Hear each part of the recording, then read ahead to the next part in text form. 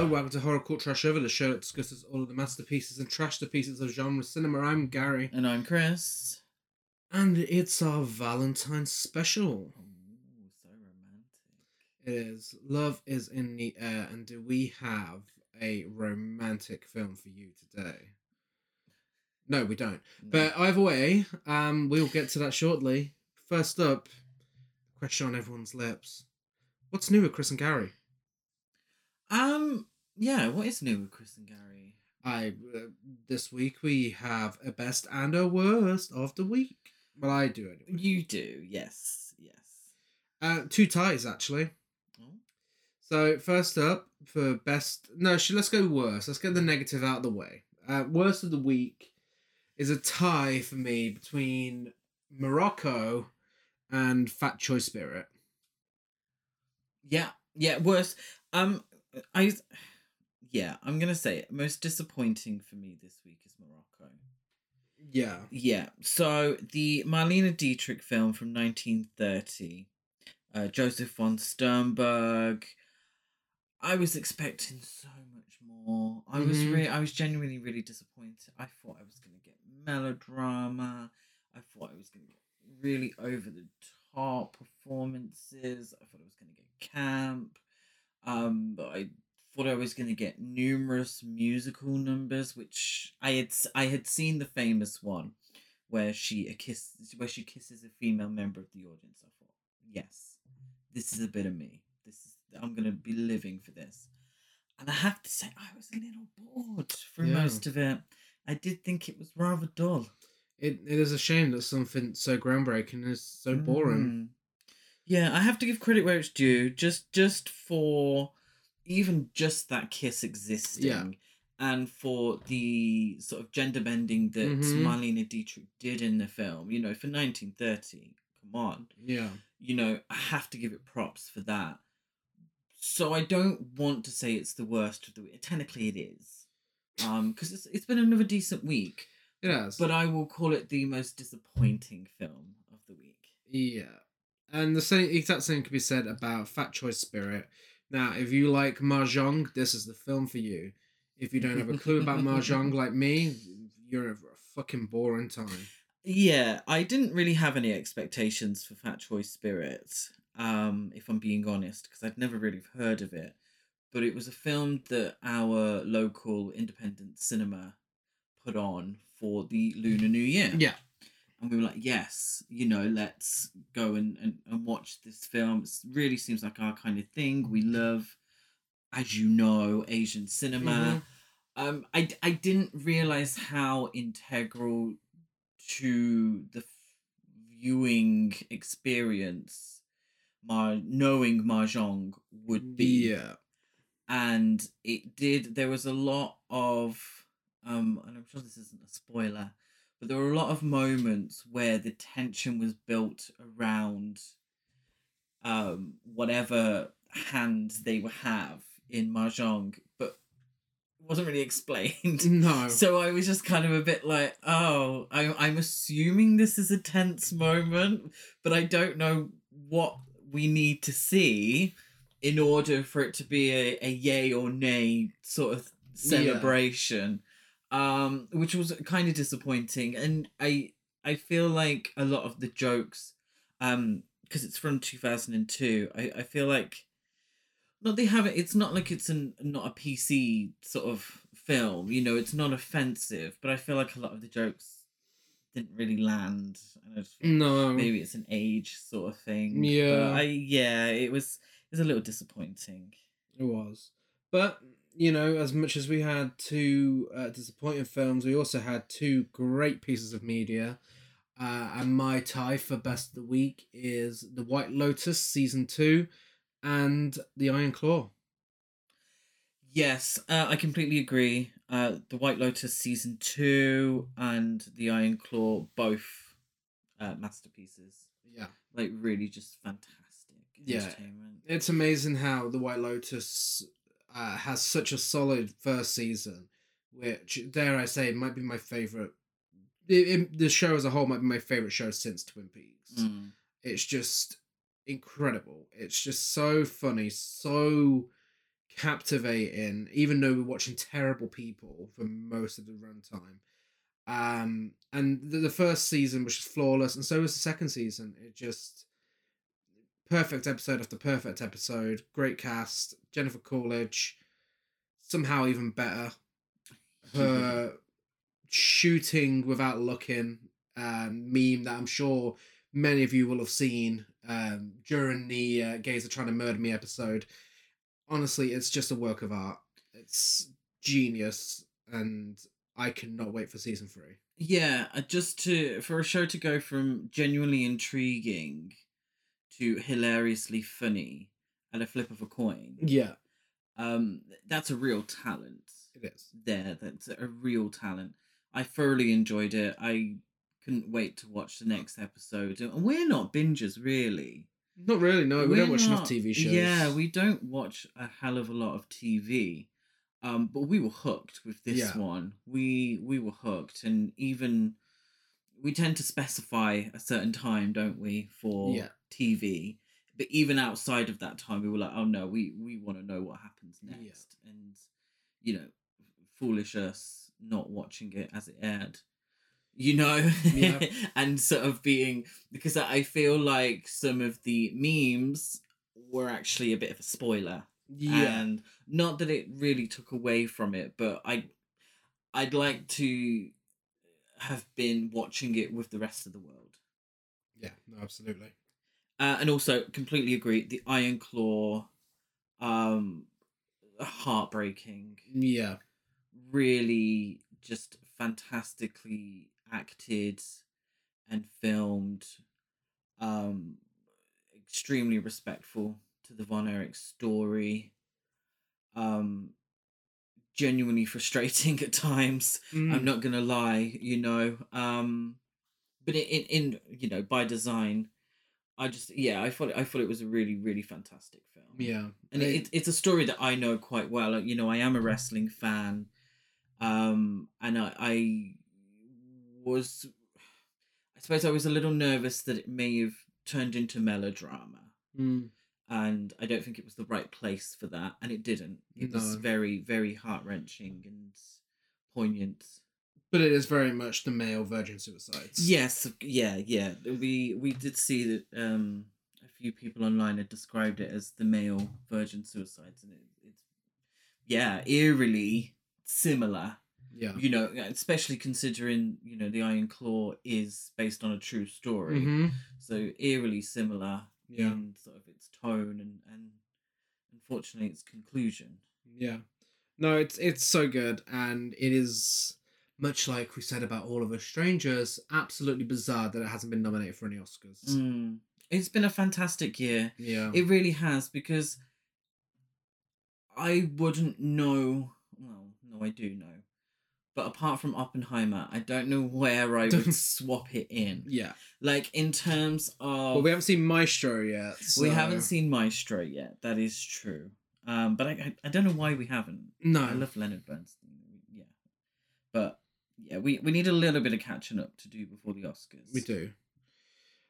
So, other than that, some honourable mentions. We watched A Girl Can't Help It. Oh, now that may have been, if it wasn't for the Iron Claw, that would have been my top pick of film of the week. Oh. I loved it. I just thought it was so enjoyable, so much fun. Maybe I'm a little biased because it's one of John Waters' favourite films, but I thought Jane Mansfield was iconic. She was. It's a basic plot. Yeah. It's very basic, but it's elevated by Jane Mansfield, and it's elevated by those musical numbers. Oh, yeah. Some of the most iconic rock and roll stars from the time. Little Richard, Gene Vincent, the Platters.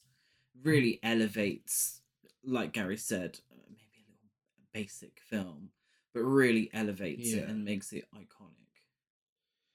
Yeah, no, absolutely. I mean, the Abbey Lincoln musical number in particular, it genuinely, it looks like something out of Blue Velvet. It's stunning. Yeah, it really looks amazing.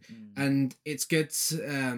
It's nice to see films from around that time when they're first experimenting with colour films and how technicolor, the sort of like dreamlike look that it gives it, which also can be said for another honorable mention, which is the Samurai trilogy.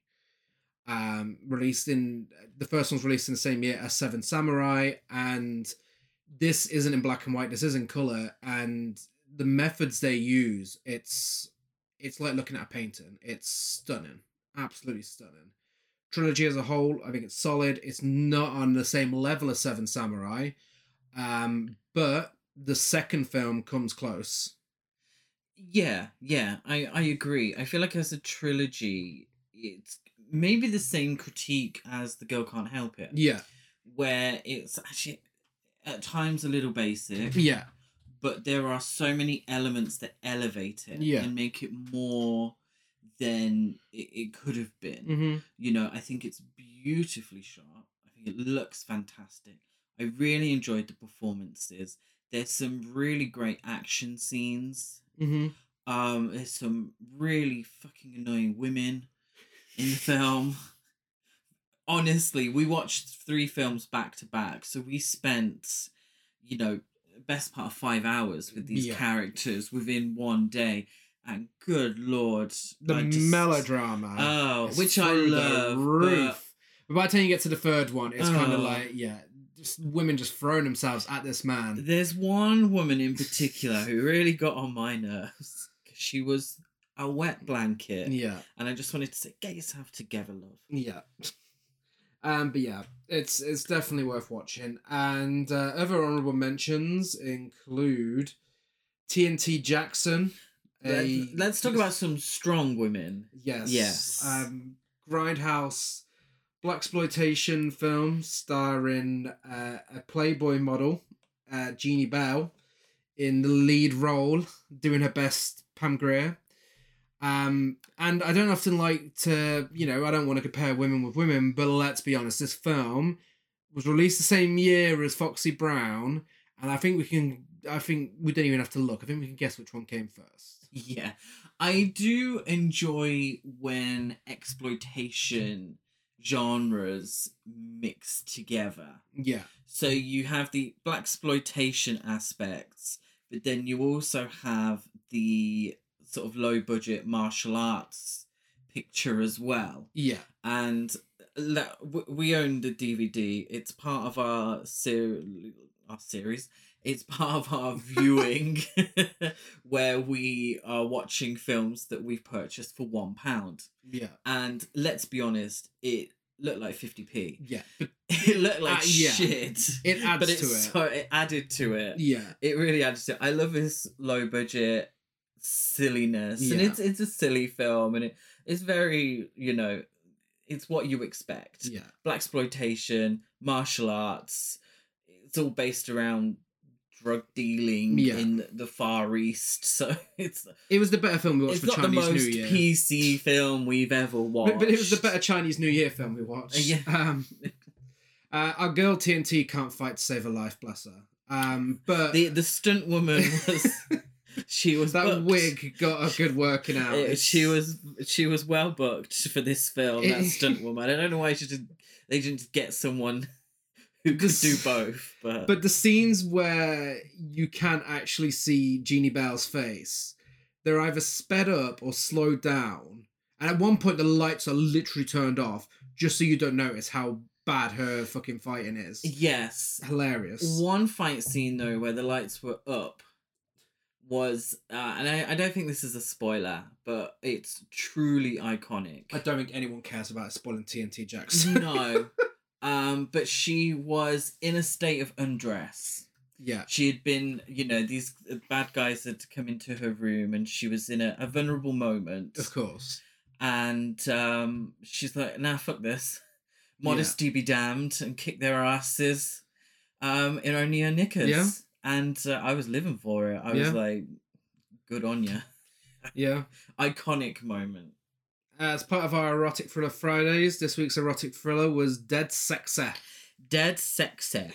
Shannon Tweed, or as she's now known, Shannon Tweed Simmons. Yes. Mrs. Jean Simmons. The film gives you what it says on the tin. you get a dead person within the opening 5 minutes, and it's pretty sexy within the opening 5 minutes. That's very true. It has saxophone solos, over-exaggerated sex, terrible dialogue, terrible performances. It's everything you could want from an erotic thriller. It is. It was from a lot of the sort of direct-to-video, or what are they called, like Skinemax ones? Skinemax, yeah. Skinemax. Here in the UK, it was Friday night, Channel 5 erotic thrillers. But they originate from America. This is quite late. Yeah. So Shannon Tweed has a body double in this one. Yes, she This does. is quite later on. This is 2001. But I thought it was quite a lot, really. Yeah. I mean, I don't remember there being so much George W. No. in these films. Yeah, quite. I mean, I've seen a lot of the ones you've shown me so far. I'm not gonna lie. There's a fair bit of George W. actually. Maybe I misremember them. Maybe they were a lot racier than I remember. Because I never thought they were that racy. Really? What was it from Poor Things? Mahari. Oh, what was? Oh, yeah. She grabbed my Harry. Oh. It was going to be our new. It's a new way of referring to pubes, but it was. Well, I'm going to go with George W. We'll rewatch George Poor W. Things and bring it back. But yeah, it's if you enjoy the genre of campy erotic thrillers, direct to video, or you know, the TV movie variety, and pretty top tier, really. Pretty up there with some of the best. Yeah. And rounding off what has been our longest What's New with Chris and Gary. We've watched so much shit this week. We've made a start on The Bear, which we'll obviously talk more about next week when we'll probably finish season 1. But so far it's fucking intense.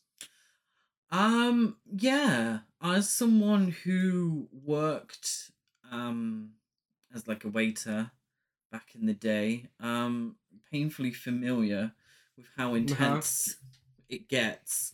Even more so than what I had to deal with. I don't think I could have coped with these people. Yeah. But obviously we are hooked because, they are. Because we know Jamie Lee Curtis is going to be in it eventually. Yeah. True. But yeah, that brings. I don't want to say but for that brings our catch up to an end, and it's time to dig in to 2009, a time where Paramore, My Chemical Romance, and Fall Out Boy were in their heyday, shall we say. Probably not entirely true. I prefer Paramore's later stuff. But anyway, New French Extremity was at its all-time high. Torture porn was fully in fashion. Yes. And we get a film that seems to be a result of all of that.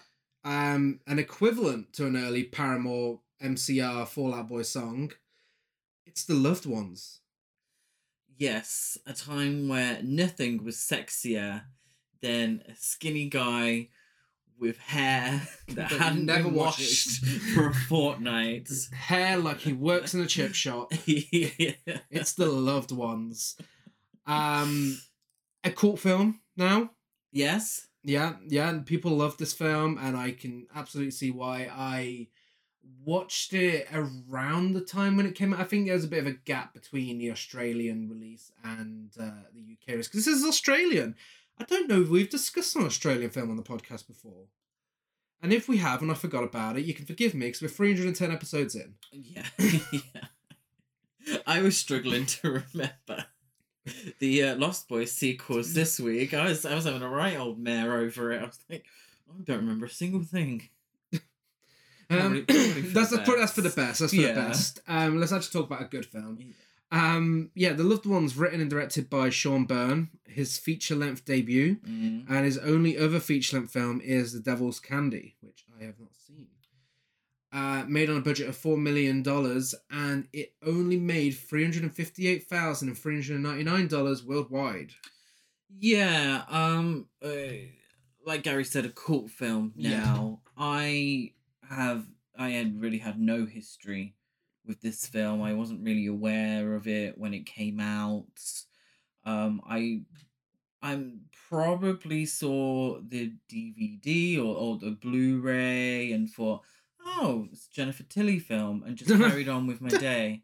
Because she looks like Jennifer Tilly on the front. She does. And and then I just until Gary showed me it, whenever that was, over the last few years. Yeah. At some point, I wasn't really aware, if I'm going to be honest. The 2000s. If I'm going to be honest, if anyone cares if I had heard of this film in 2009. The 2000s obviously weren't the best. It wasn't the best decade for horror. We've discussed this so many times on the podcast how it was pretty fucking rough. This is one of the standouts for me. This is one of the better horror films of the 2000s. It's not groundbreaking. It doesn't try and break any new grounds. It's not perfect. But it's just, I don't know, I just find it so... I used to find it really intense, but now it's just as hilarious as it is intense. Given that I've now realised it's also supposed to be a horror comedy. It was actually originally given an R18 plus rating by the Australian Classification Board, but through an appeal by the review board, the film's rating was successfully replaced with an MA 15 plus rating due to the comedy aspect of the film, which toned down the sadistic aspect and the impact of the violence. This should not be a 15 in any place of the world. It is fucking nasty. Yeah. Like, this film, I've watched it multiple times. Like, there are moments that always make my stomach turn a bit. It's fucking gross. Yeah, and I think there's a difference.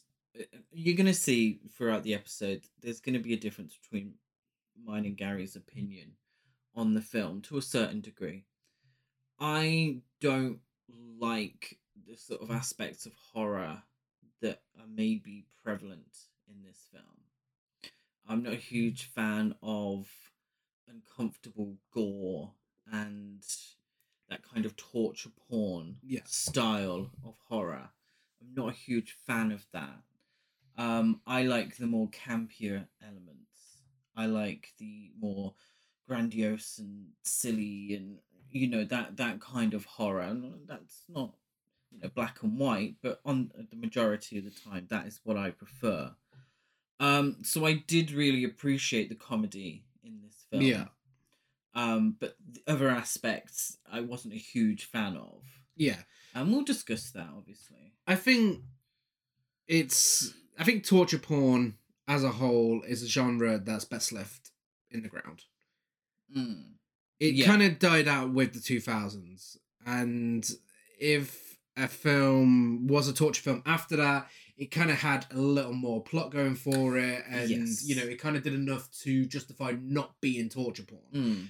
I do think this definitely leans into it, but I don't know how seriously it leans into it. Like, I feel like a lot of this is very satirical. So, Texas Chainsaw Massacre, Carrie, Misery, and Audition were all inspirations for this film, to the point that her pink dress is actually an homage to Carrie's pink dress in Carrie. So, what would Courtney Love have to say about that? I know, you'd have to send her some flowers. But it kind of, for me, it kind of leans more into satire, where I don't know if it's taken the torture porn elements entirely seriously. The whole thing here feels like a satire of a girl wanting to go to a prom with a boy, and that whole tantrum thing that was kind of a stereotype within the 2000s. It's just taken to an extreme level. Yeah. Which brings me to the female representation. Now, obviously, we're discussing this during Women in Horror Month as well. I think it's a very good time to talk about this sort of female representation in this film. So obviously, one-dimensional psychotic female character is at the center of this film. She doesn't have much character development. She doesn't, there's not much to her. We don't have much backstory and so on. But the fact that it's played for comedic purposes, I don't know how do you take that? It's difficult. I think it's genuinely funny. Yes. I don't think it's intended to be offensive. No. Because there are more likable female characters in this film. And sometimes it's nice to just watch a woman going crazy in a horror film. It's, it's when you're not taking it seriously, it can be a sleigh at certain points. Yeah. Like, there's so many camp moments in this film because of this character and, the things she does. To the point that I feel like it's so silly to the point that I don't think it's misogynistic. I don't think it's misogynistic. It's a tale as old as time. The psychotic woman. Yeah. The psychotic woman who hasn't found the love of a good man and so decides to punish men in general because no man could ever love her because she's not pretty enough or she's not social enough or all that. Also, have we done the spoiler warning? Spoiler warning is now in effect. Thank you. Just so we know. We've not discussed any spoilers yet. No, so the spoiler warning is now in effect. About to. Yeah. So I'm gonna go into spoiler territory because it's I feel like the film spends too much time throwing stuff out there. Yeah. And not enough time focusing on this character. Remind me, what's her name? Lola. I'm about to say it like 1,000 times. Lola. The character of Lola. So she feels one-dimensional because it's too busy doing the torture porn thing. Mm. It's too busy having lobotomized zombies in the basement. Yeah. It's too busy with that she doesn't get fully developed. So it is very one note. Yeah. But there are moments that made me chuckle because they felt like a satire of I don't think of psychotic women. I think it was a satire of teen films. Yeah. And I think what we get is a film that was written and directed by a man. Yeah. And it's looking at it from a certain perspective. Because we'll get into it, but I think the idea that the women, there are 3 teenage women and girls really in this film that played by much older actresses. Yes. It's kind of jarring at points. Like, because I swear they were all, one of them was in their late 20s, one of the actors in the film playing a teen.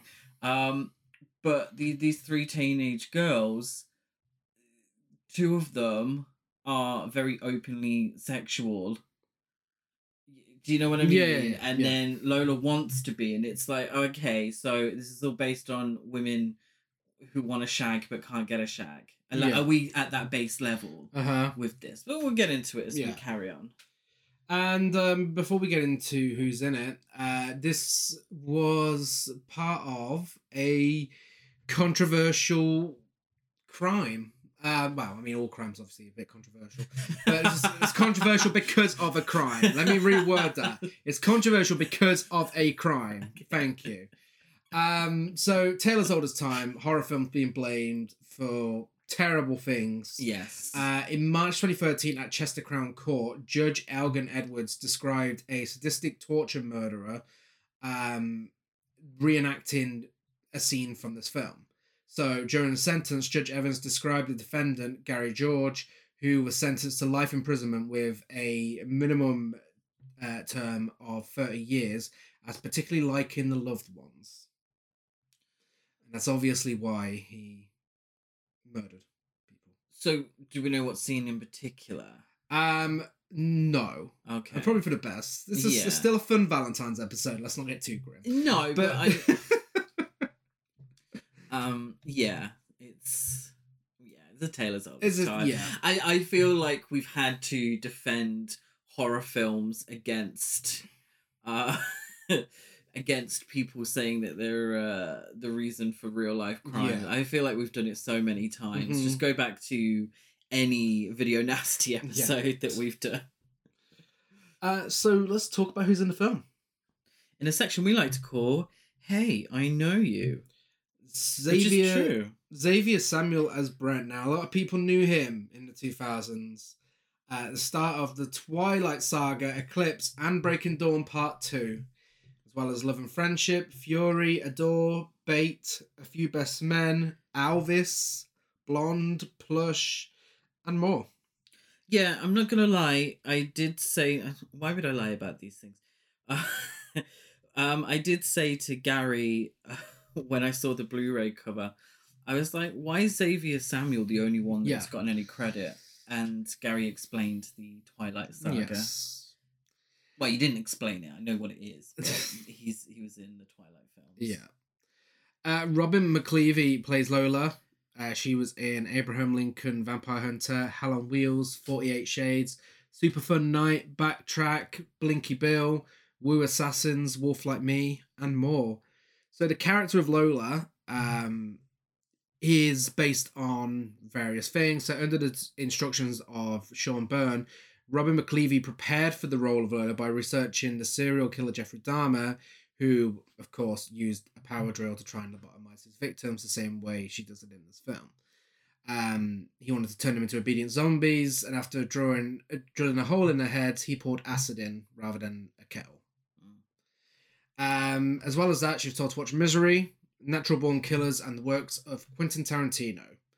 And I must say, Robin McLeavy is incredible in this film. I think she does a good job. She's so good. Yeah, I do think she does a good job. Like, again, very one note. There's only one thing she has to do, but she does it very well. Some of her line delivery is just absolutely ridiculous. It's so funny. It's also the fact that she's given me Angie K energy. And the eyeshadow is so bright. I feel like she could have really been a camp queen, a real camp queen.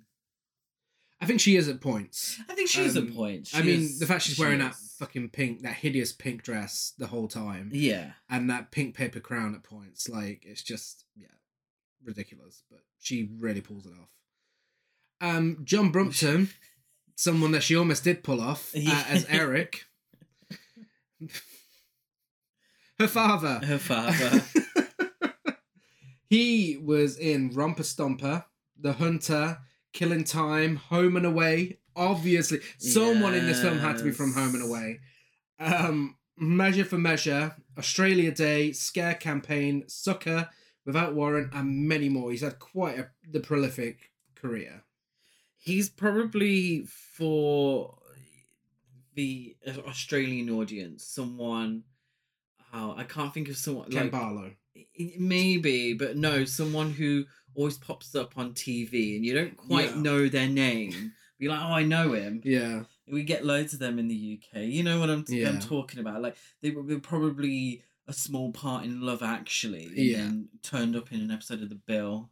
He's also great. He's very Roy Cropper coded. Did you not think? Were you not getting it's true. Roy Cropper? It's true. John Brumpton is just... He's so creepy in this role. Like, there's just something unsettling about him whenever he's on screen, because he kind of... There are moments where he looks like he doesn't agree with what she's doing, but still just sits there watching. And then there's obviously the whole incest side of things as well. It's just, he gives me shivers. He's great. But this could have been even better, because John Jarratt turned down the role of Daddy to avoid typecasting. John Jarratt being the star of, which you haven't seen yet, Wolf Creek. And he is phenomenal in Wolf Creek. Mm-hmm. He is so creepy, and he would have been perfect for this role. But with that being said, John Brumpton does do a great job. Victoria Fane is also in this as Holly, star of, unfortunately, Son of the Mask, Sonia and Cherry. Oh no, not Son of the Mask. Yeah. Nowhere Boy.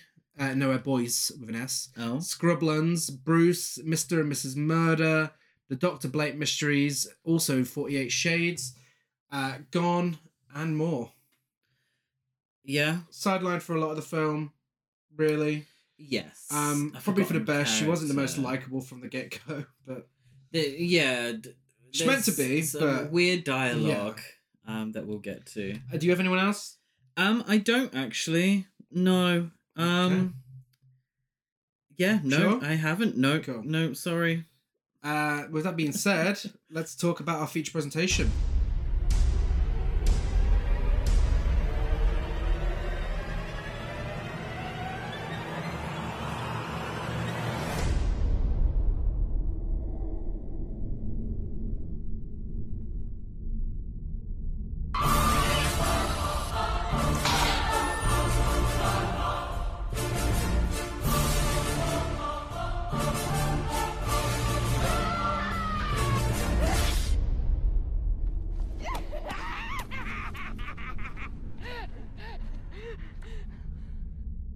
So this film makes use of a lot of needle drops, and we start with Lonesome Loser by Little River Band, which is playing whilst high schooler Brent is driving with his father, Dan. After a conversation about Brent being conceived in the back seat and a little conversation about heavy metal, a bloodied man appears in the middle of the road.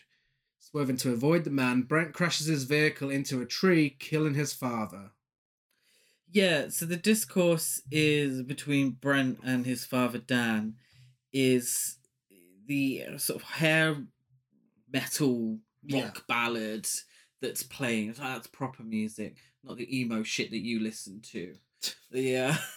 Was emo a term in 2000? Of course it was. Of course it was. Emo was such a term in 2009. He didn't say emo though. He says does not. That heavy metal, sad boy music that you listen to. Lonesome Loser by Little River Band. Little River Band seemingly were a proper band and had hits in the 70s and such. There's a few, well, there's two, should I say, songs. This one and the main song that we'll get to, we will get to. Where I wasn't sure if they were deliberately written for the film in a way, because they're kind of a little spot on. Yeah. This one I know isn't. Yeah. I feel like they're both specifically chosen because... Yeah, of course. They could fit it in with what's going on. But I wasn't sure if maybe they'd gotten a friend to write a song, because I hadn't heard of any of it, but yeah. It's a good opening scene. Very, very 2000s. I feel like there's so many 2000s horror films that start with someone nearly being run over in the road. Mm-hmm. Thanks a lot, Texas Chainsaw Massacre 2003. 6 months later, Brent politely turns down Lola Stone's invitation to the prom in favour of his girlfriend Holly, whilst Brent's friend Jamie asks school goth Mia Valentine to go to the prom, and she says yes. Yes. Mia Valentine, perfect for Valentine's Day. It is. Our episode. Yeah. Raven-haired, pierced, goth queen. Yeah. Absolutely looks like someone Chris would have hung out with in the Campbell. Yeah. Around this time. She in Coventry. She really wants someone to bring her back to life, wake her up, don't let her die here, all that business. Yeah. Yeah. Which I absolutely would she's have. Yes. Just giving me the late 2000s emo queen. I love it. Here for it. Yeah, there was, I swear, in Kerrang magazine, there was like a comic strip. Oh, I do remember just this. Like her. God, I can't remember her name, but yes, there was. Yeah. Yeah, just absolutely giving her. Lola secretly watches Holly and Brent having sex in Holly's car. And Brent mentions that someone asked him to the prom, but teases her by refusing to say who it is whenever she asks. It's giving John Travolta and Nancy Allen in the car in Carrie when she's asking him to do her a favour with Carrie. Yeah, you think? Yeah, that's what it was giving me, like the way they were delivering the dialogue and everything. Everyone was definitely told to watch Carrie in this film. I feel like, if I'm being honest, I feel like the filmmaker just wanted a sex scene and to show some boobs. Yeah.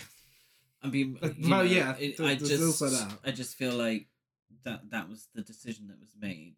Did you notice how close Lola was standing to the car? Yeah, I'm surprised they didn't notice. She wasn't watching from a distance. Let's put it that way. Guilt-ridden over his father's death, Brent has turned to self-harm with a razor blade hidden in his necklace. So Holly has a strange reaction to seeing the cuts on Brent's torso. Yeah. And she puts, she sees the razor blade, she sees the cuts, she puts two and two together, but she doesn't mention it. No. And she doesn't seem visibly concerned. No. Which I didn't get much of her character anyway, but I wasn't sure what this meant. Yeah, because, spoiler alert, she's the hero of the piece. To a certain degree, yes. Really? Because, if she didn't show up, then the day would not have been saved in the end. Yes. So I feel like of course she's supposed to be likable, she's his girlfriend. But after she drops him off and he tells her who asked him to the prom, she says, you should go with her. Maybe she won't mind having an emotional arse slur for a boyfriend. Now, obviously, 2009, so she doesn't say arsehole, she says the actual word. But with that line of dialogue and her reaction to him cutting himself, it's kind of like, you're not actually that likable. No. To be so flippant about... His dad died 6 months ago. Exactly. And to be so flippant about him harming himself. Yeah. And to use an ableist slur. Yeah. At the same time, it's like, well, I'm not on your side. No. And it turns out that all she does in the film is either have sex with him or cry over him. Mm. And she doesn't get much else to do. Until she saves the day.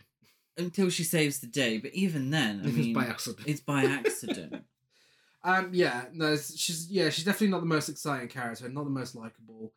I mean, the whole self-harm thing, again, it feels very much a 2009 to include this so flippantly anyway, not just with her reaction, but the film's reaction to this, and just like showing it is like, there you go, this is what he's going through because his father died. Yeah. It's, a plot point. Again, very... with his hair the way he does as well, it's just, it screams 2009. And I think, films should be able to deal with plots of self-harm, but actually deal with plots of self-harm. Because it's not part of the comedic side of the film. No. So it feels forced. Yeah. And at home, Brent's mother, Carla, insists on him taking a taxi to prom rather than ride with an inexperienced Holly. Again, Carla, very one note. Yeah. I think it kind of boils down to, doesn't Carla look like shit? She must be struggling after her husband's death. Yeah. And that's it. Like, okay. Cool. Yeah. I promise I'm going to justify my love for this film soon enough and narrate, and I'll give it at the end. Brent leaves his house and goes to a nearby cliff where he briefly contemplates suicide but changes his mind. As he listens to music and attempts to call his mother, someone knocks him out and Carla hears it happening over the phone. Yes. Can I ask a question? Yeah. He really struggles to climb the cliff. He does. But his dog meets him at the top. Dogs are good climbers. So how did well, we didn't see the dog climb the cliff. So how did the dog get there with such ease? He was trying to put his life at risk, so let's take that into consideration. So do you think oh, okay. So do you think he was that, I'm going to struggle to climb this. Yeah. And whatever happens. Yeah. Sort of situation. Okay, I understand. Yeah. So there would have been an easier access for the dog. Yes. Yeah. Okay, good. I thought it was a flying dog. I was like, yes. Well, Jamie... That's what every film needs. Jamie arrives at Mia's house to pick her up. He hands her some flowers and apologises that they're not in black, and she constantly looks like going to prom is just such a huge inconvenience for her. It does. Spoiler alert, we find out that her brother is missing. Yes. And her brother is one of Lola's victims. Yeah. So she's obviously going through a tough time. Mm-hmm. The same way that Brent is going through a tough time after the death of his father, So I don't really get this scene. Because it plays of like, oh, she's too emo, she's too goth to care about having photos, all that business. When actually underneath she's dealing with the loss of a loved one. Yeah. But that's never brought up. That's never actually dealt with in the film. Unless I missed something. No, not really. It does come in like it's some sort of plot twist later on. But I thought that because this is very much a subplot now. It's Jamie and Mia's time going to prom. Which I thought was just a funny little subplot showing two different prom experiences happening at the same time. Of course, Brent's turns out to be a very different prom experience. But yeah, I think it's adds some cheery comedic value. Almost like when it pops up, it's during some of the most extreme scenes in the film. So I feel like it's there like, you've just seen something really fucking nasty. Here's something cheery and funny and light. Yes. But when you realise that underneath it, it's a girl that's dealing with grief. Yeah. It doesn't seem so funny. That's true. it kind of obviously it's in a way relief from the ultra violence that we're seeing, and I fully understand that, and it's not as ridiculous as the two cops in like Last House on the Left. No, how ridiculous that is, but it kind of has a darker undertone when you realize that she is dealing with grief. Yeah, but she never speaks about her grief. No, and we'll get to that. So Carla goes looking for Brent, but can't find him. She lets Holly know, and the family dog arrives home, having been stabbed. The dog sadly dies whilst Holly drives into the vet, and Carla calls Mia's police officer father to tell him what's happened. Now, we do see Mia's mother at this point looking a little distraught, in the same way we saw Carla distraught previously. Mm-hmm. So it gives the impression that something's going on. Yeah. And this film is, as funny as it is at times, it is bleak, and it's kind of like over-exaggerated bleak, because it's like every depressing thing that could happen to characters in this film happens to them, like the dog dying, two grieving mothers, and Mia, everything she's going through. It's just like, it's almost over-exaggerated with how much goes on. But yeah, no, just saying. Yeah. No point now. Well, thank you for telling us. Brent's captors are revealed to be Lola and her father, Eric, who have decorated their house in imitation of a prom. Eric gives Lola her prom dress in her bedroom, whilst Not Pretty Enough by Casey Chambers plays. Now, this is the first of 3 times you're going to hear Not Pretty Enough by Casey Chambers. It's very Taylor Swift coded. Absolutely. Early Taylor Swift. And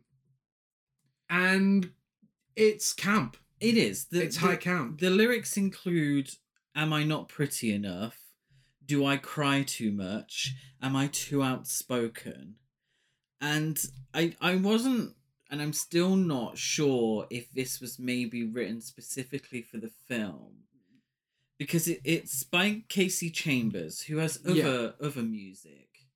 But I don't know, maybe could have been a friend who was a singer-songwriter. Can you sing me a song? Here's the plot of the film. Write me a kind of a cheesy song that you would find in a teen movie. Yeah. Because we get a little montage, don't we? Lola's pasting pictures in her book of Brent and drawing in there, and it's very teen movie, almost not another teen movie. It's so sort of on the nose with teen movie montages, and then she gets a beautiful dress, and I feel like this part is a parody. I feel like this is the comedy coming in. This is the black comedy of the film, and it is a scene that I really liked because it made me cackle. It didn't make me cackle, it made me chuckle. Yeah. And for me, it's the moment you hear the first lyrics of Not Pretty Enough. Yeah. It's hilarious. So I feel like it was maybe written for the film. Well, are you doing your research? I am doing some research, and it looks like it actually was not. No. So this song, Not Pretty Enough, was a single by Casey Chambers in 2002. Oh, wow. Okay. At the time when songs like this would have been in teen films. Yes. So it's kind of... It still feels a bit like parody, though. No, absolutely. They definitely took this song on purpose. And so if you listen to it in 2002 out of context of this film... Yeah. Dare I say, would you be like, oh, what's this shit? Okay. A little bit. Mr. I listen to angsty 90s females playlist over here. You would have loved this song if you randomly discovered it. This is not Alanis Morissette. How dare you? It's not as dark as Alanis Morissette, but it's still coded in 90s angsty female. It's a bit cheesy. Come on. But it sounds like something from like fucking Sweet 16 and MTV. She's all that. Yeah. It's like, oh... Yeah, I took my glasses off for him. Yeah, which is so funny. It's and her room as well. She's there with a scrapbook of all the victims. And putting on this fucking shitty pink dress whilst her father watches her. It's honestly, it's so funny. It's this song it might as well be an additional character in this film. Whenever it's used, it's such a highlight. It's true. It's true. Brent wakes up bound to a chair. The three are sat at a table along with a lobotomized woman that they call Bright Eyes. Now, Bright Eyes, her dress, on the other hand, not bad. She's looking nice in blue. Yeah. Yeah, she's not looking her best in general. Well, no, she has been lobotomized. She has been lobotomized. She's not been looked after. Lola asks a pretty obvious question to her father: who looks prettier, me or Bright Eyes?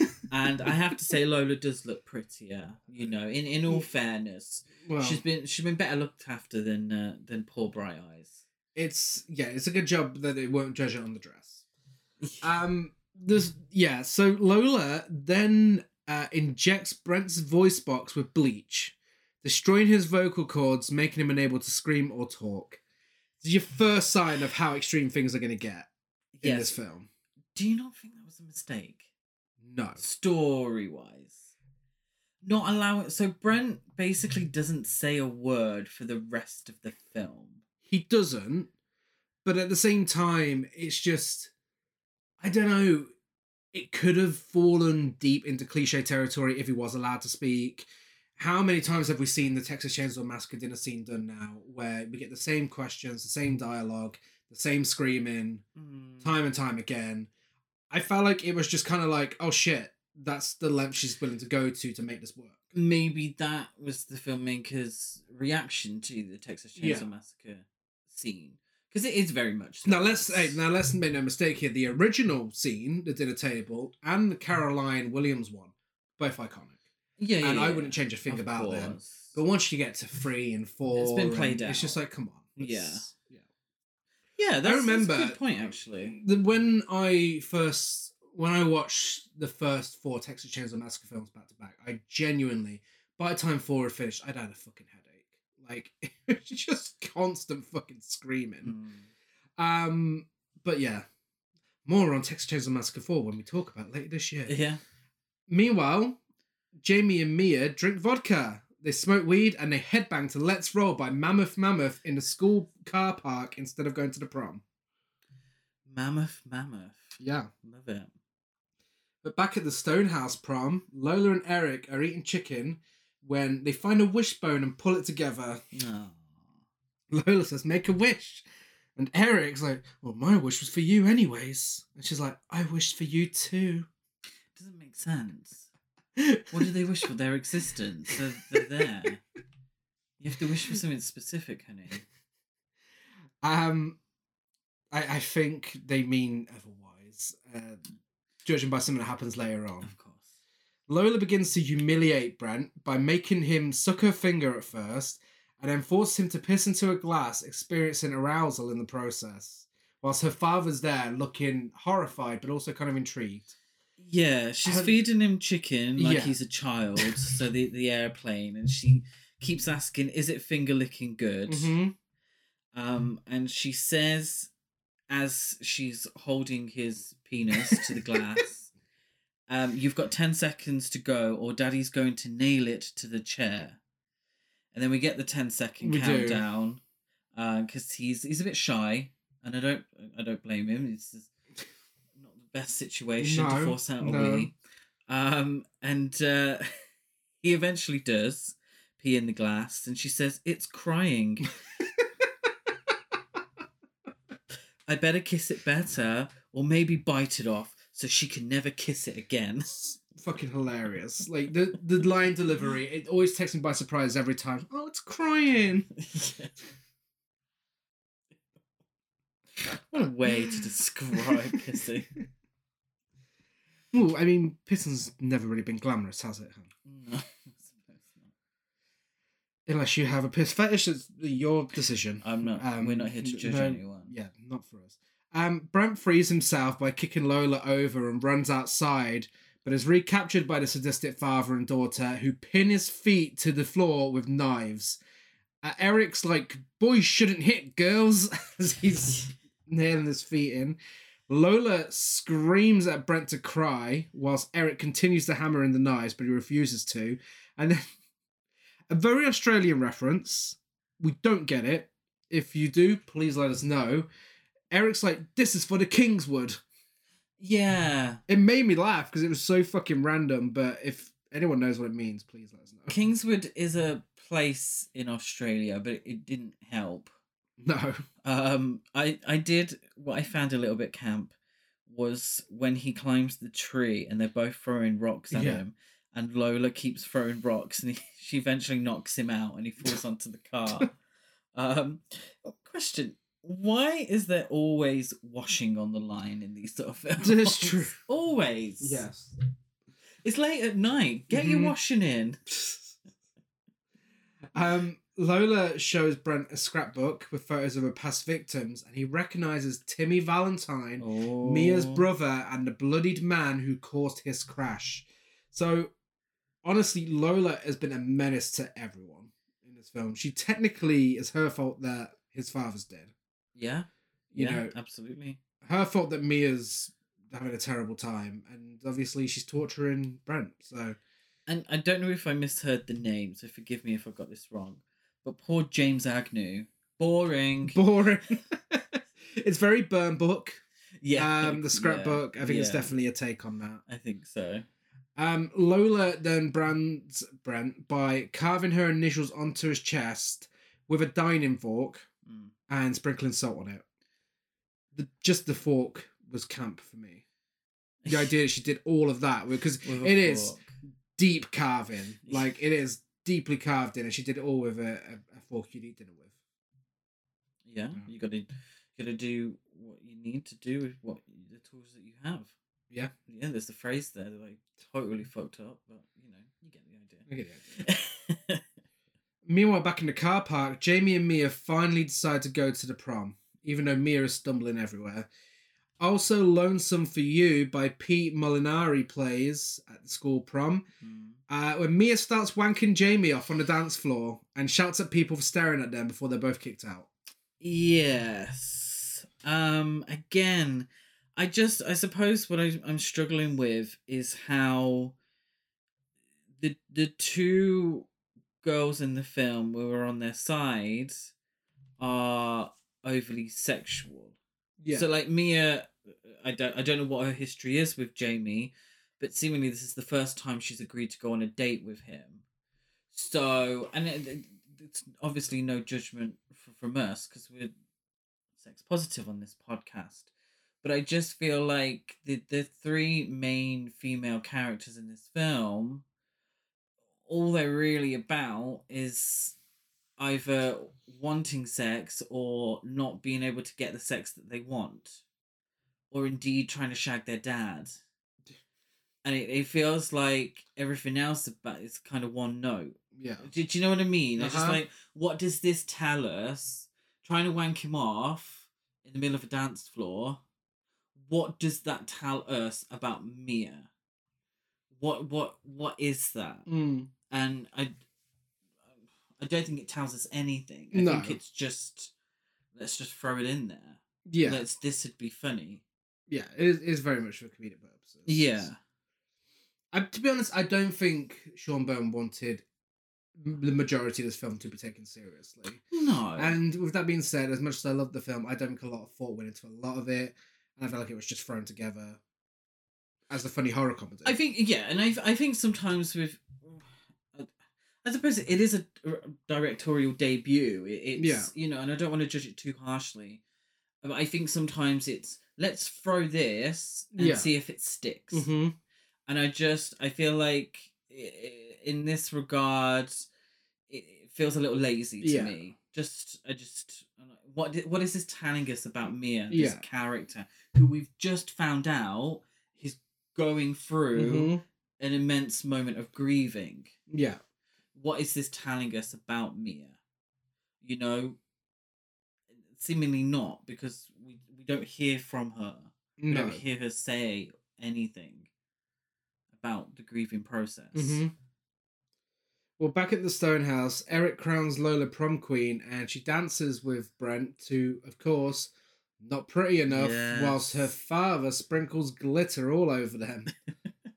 Her crown is a paper Christmas cracker style crown, and I'm living for it. Not gonna lie, I thought she looks kind of cunty with the crown and the dress. In a psychotic kind of way, yeah. And the eyeshadow. Again, in this scene, she kind of looks like Jennifer Tilly. She looks very much like Jennifer Tilly. So I'm living for it. Yeah, she tells him she wants to dance to Not Pretty Enough at her wedding. Yes. But tells Brent that she won't marry him because he's just another frog. Yeah. Who's not a frog? Her dad. Her dad is certainly not a frog. Not a frog. And she kind of insinuates that he might be the one that she wants to marry.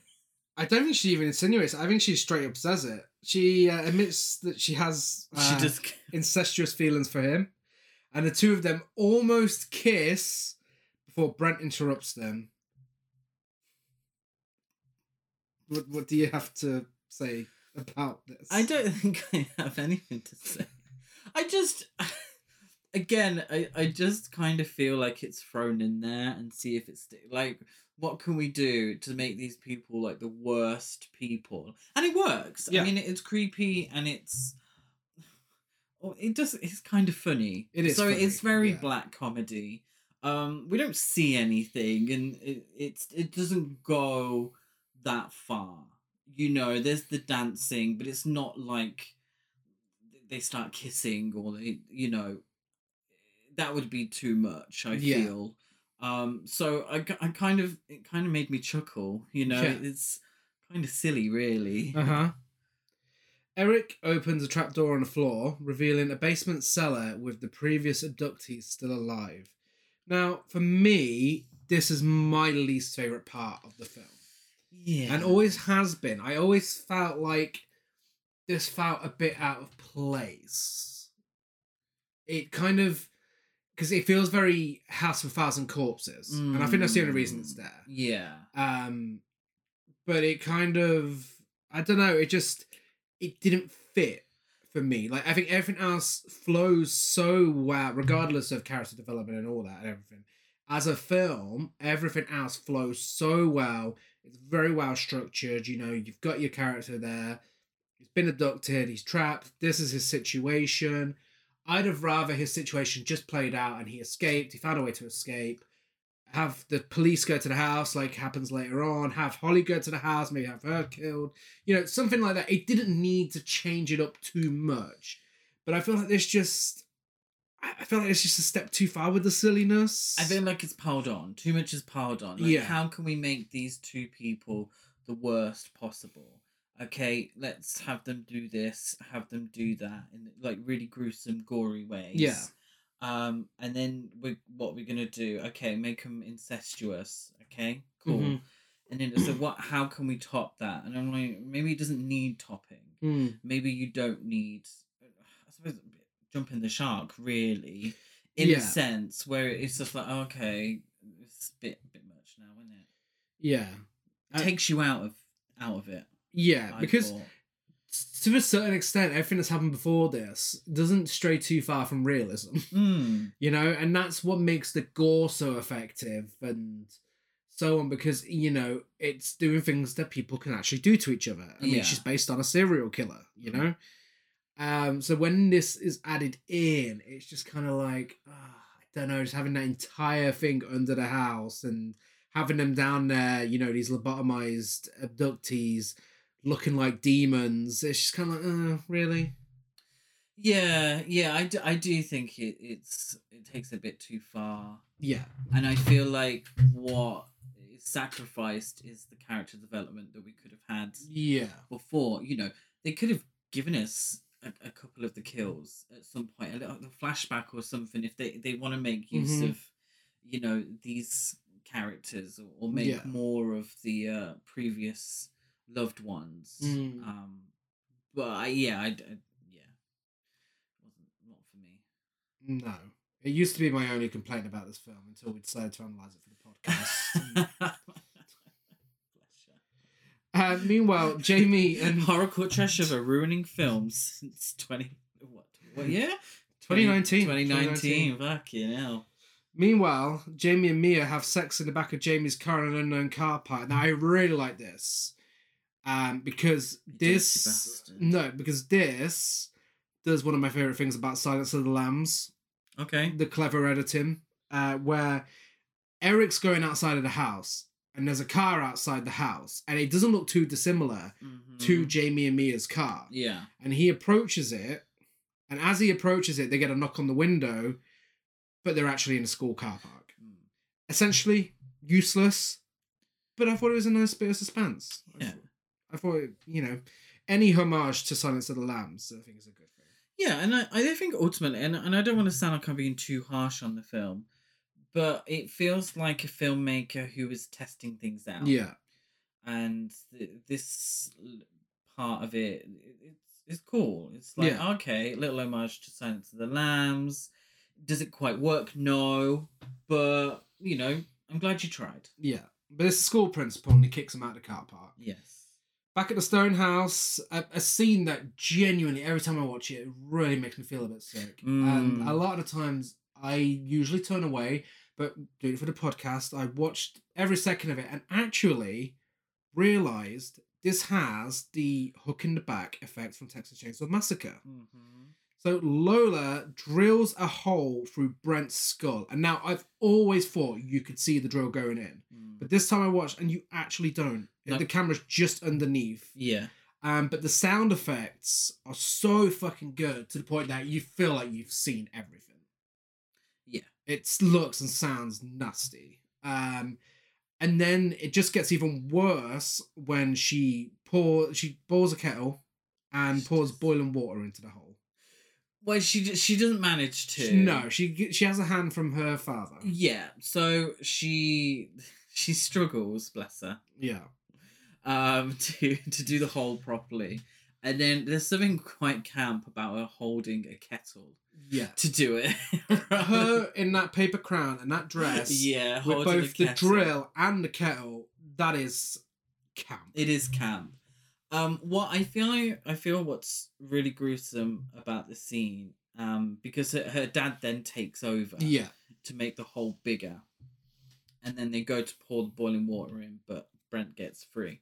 What makes it worse, I feel, is being familiar with the Dharma story and the Dharma part of it, and that this is based on real life. Yeah. And it makes it incredibly uncomfortable. Yeah. To know that, okay, this in the film seems incredibly far-fetched. Yeah. But it's actually one of the parts of the film that is based on real life. Yeah. And that makes it even creepier. Yeah. Yeah. Brent manages to free himself again. He attacks Eric with his hidden razor blade and stabs him with one of the knives he pulled out of his feet. He pushes Eric into the cellar where the starving and now deranged and presumably lobotomized captives tear him apart. It's what he deserves. Yes. An unhinged Lola pushes Brent into the cellar and throws everything she can get her hands on at him. Everything and the kitchen sink. Yes, she does. Apart from the hat. Not the hat. She keeps that. She keeps the hat.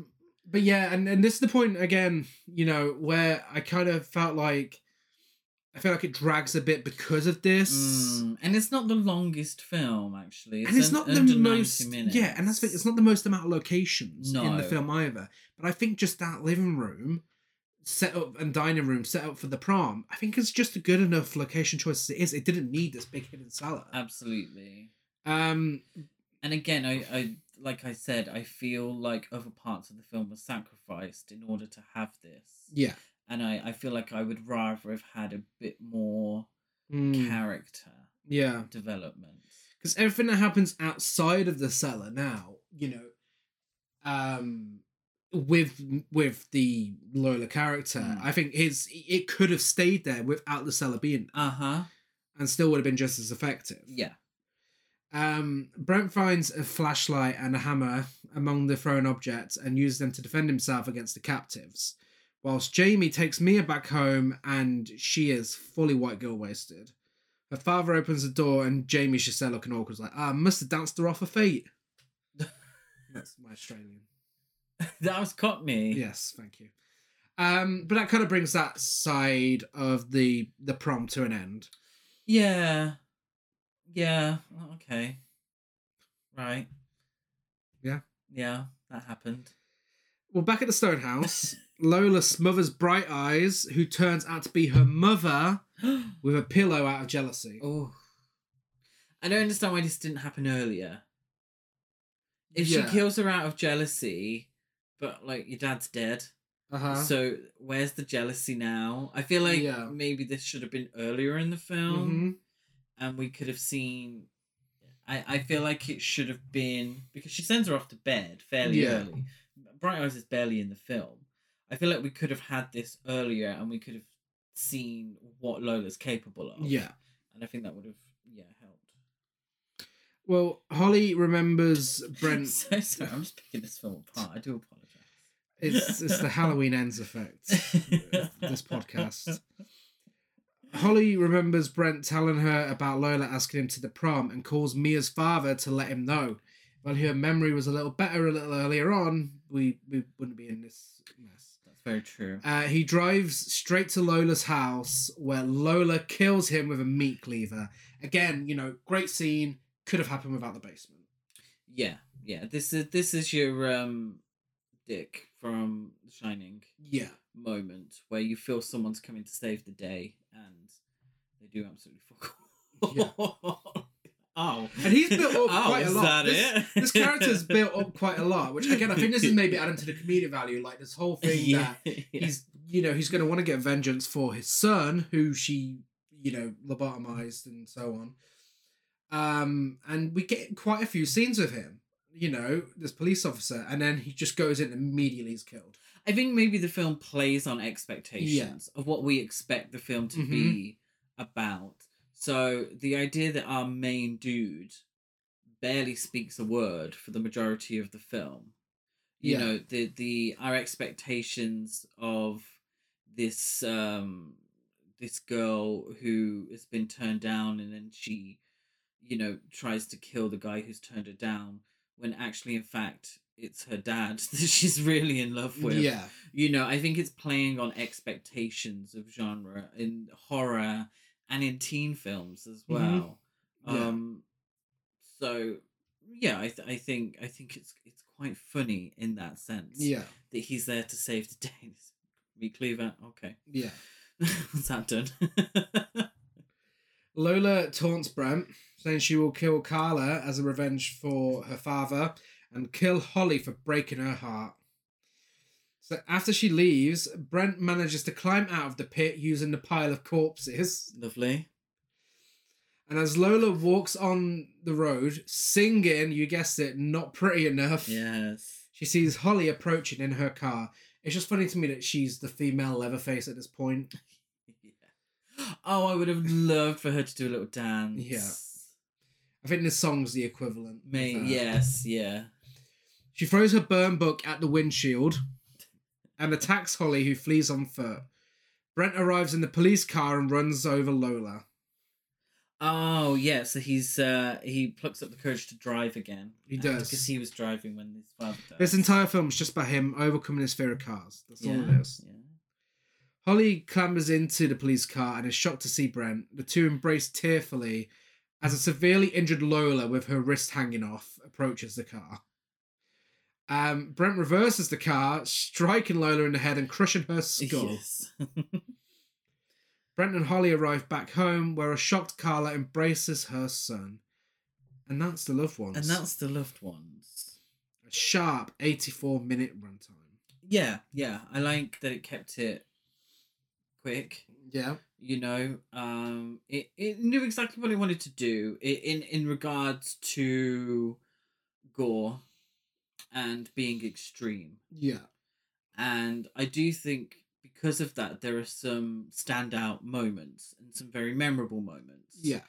I just feel like too many parts of it felt undercooked. Mm-hmm. I wish there could have been more character development. I wish there was more to the characters. It felt very one note at times. But there's a lot of... I can understand why it's a cult film. Because there are a lot of standout moments. And for me, my personal taste, there's quite a bit of campiness there as well, which, I appreciated. But I think the overall film is a little undercooked. Yeah. I just enjoyed it for being a silly, nasty film. Yeah. And I mean, if that's what you like, then yeah, go for it. There's a lot to admire here. There's a lot we learned from this podcast. And yeah. Let's give it some awards, though. Yes. Biggest queen, I give it to Mia Valentine. I went for Mia as well. I think... Our goth queen. Yeah, our goth queen. An undercut queen, but still a queen. Yeah. Biggest gasp, I give it to the entire drill and kettle scenario. I went with the drill, absolutely. Best dialogue, I give it to, it's crying, I better kiss it better, or maybe I'll bite it off so she can never kiss it again. Yes, I agree.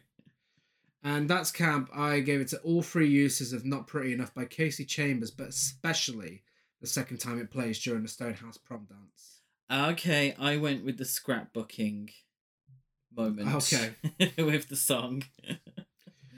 Ratings, I give it 8 incestuous dances to Not Pretty Enough by Casey Chambers out of 10. I gave it 6 cunty Christmas cracker crowns out of 10. Masterpiece, trash, basic or a camp or bunch of fun. I don't know, it doesn't really fall into any of those. Yeah, it's difficult. If you enjoy... Because we have so many different ones. if you enjoy torture porn, then I'm sure you could call it camp or bunch of fun. Of course, yes. It's available on DVD, Blu-ray and video on demand, and if you enjoyed this, I recommend checking out Audition. If you enjoy this, I recommend checking out Misery, because this is more like Misery Business than Misery, but still has a lot in common. Yes. All the Paramore fans will get that. Talk to us on social media. We're Horror Cult Trash over on Facebook, Instagram and TikTok. Horror Cult Trash on Twitter. I'm dead at Gaz92 on Letterboxd, Gazmo205 on Instagram, and GazCruise92 on Twitter. I'm Chris Barker823 on Letterboxd and Instagram. And we are now in, if you listen to this on the day of release, we're in the final week of the Gasp Horror Festival submissions. Tomorrow, if you're listening on the day, tomorrow is the final day that you can submit your films for the festival. And on Monday, we will be announcing our lineup. So keep an eye out for that across social media at Gasp Horror Festival. Next week, we are focusing on Women in Horror Month again, and we are discussing a film neither of us have seen yet. Oh. We will be discussing Messiah of Evil. Yes. Highly recommended online. Yeah. So many people whose opinion I believe and trust have said this Messiah of Evil is a classic. So really looking forward to watching that. We're back same time, same place next week. Bye.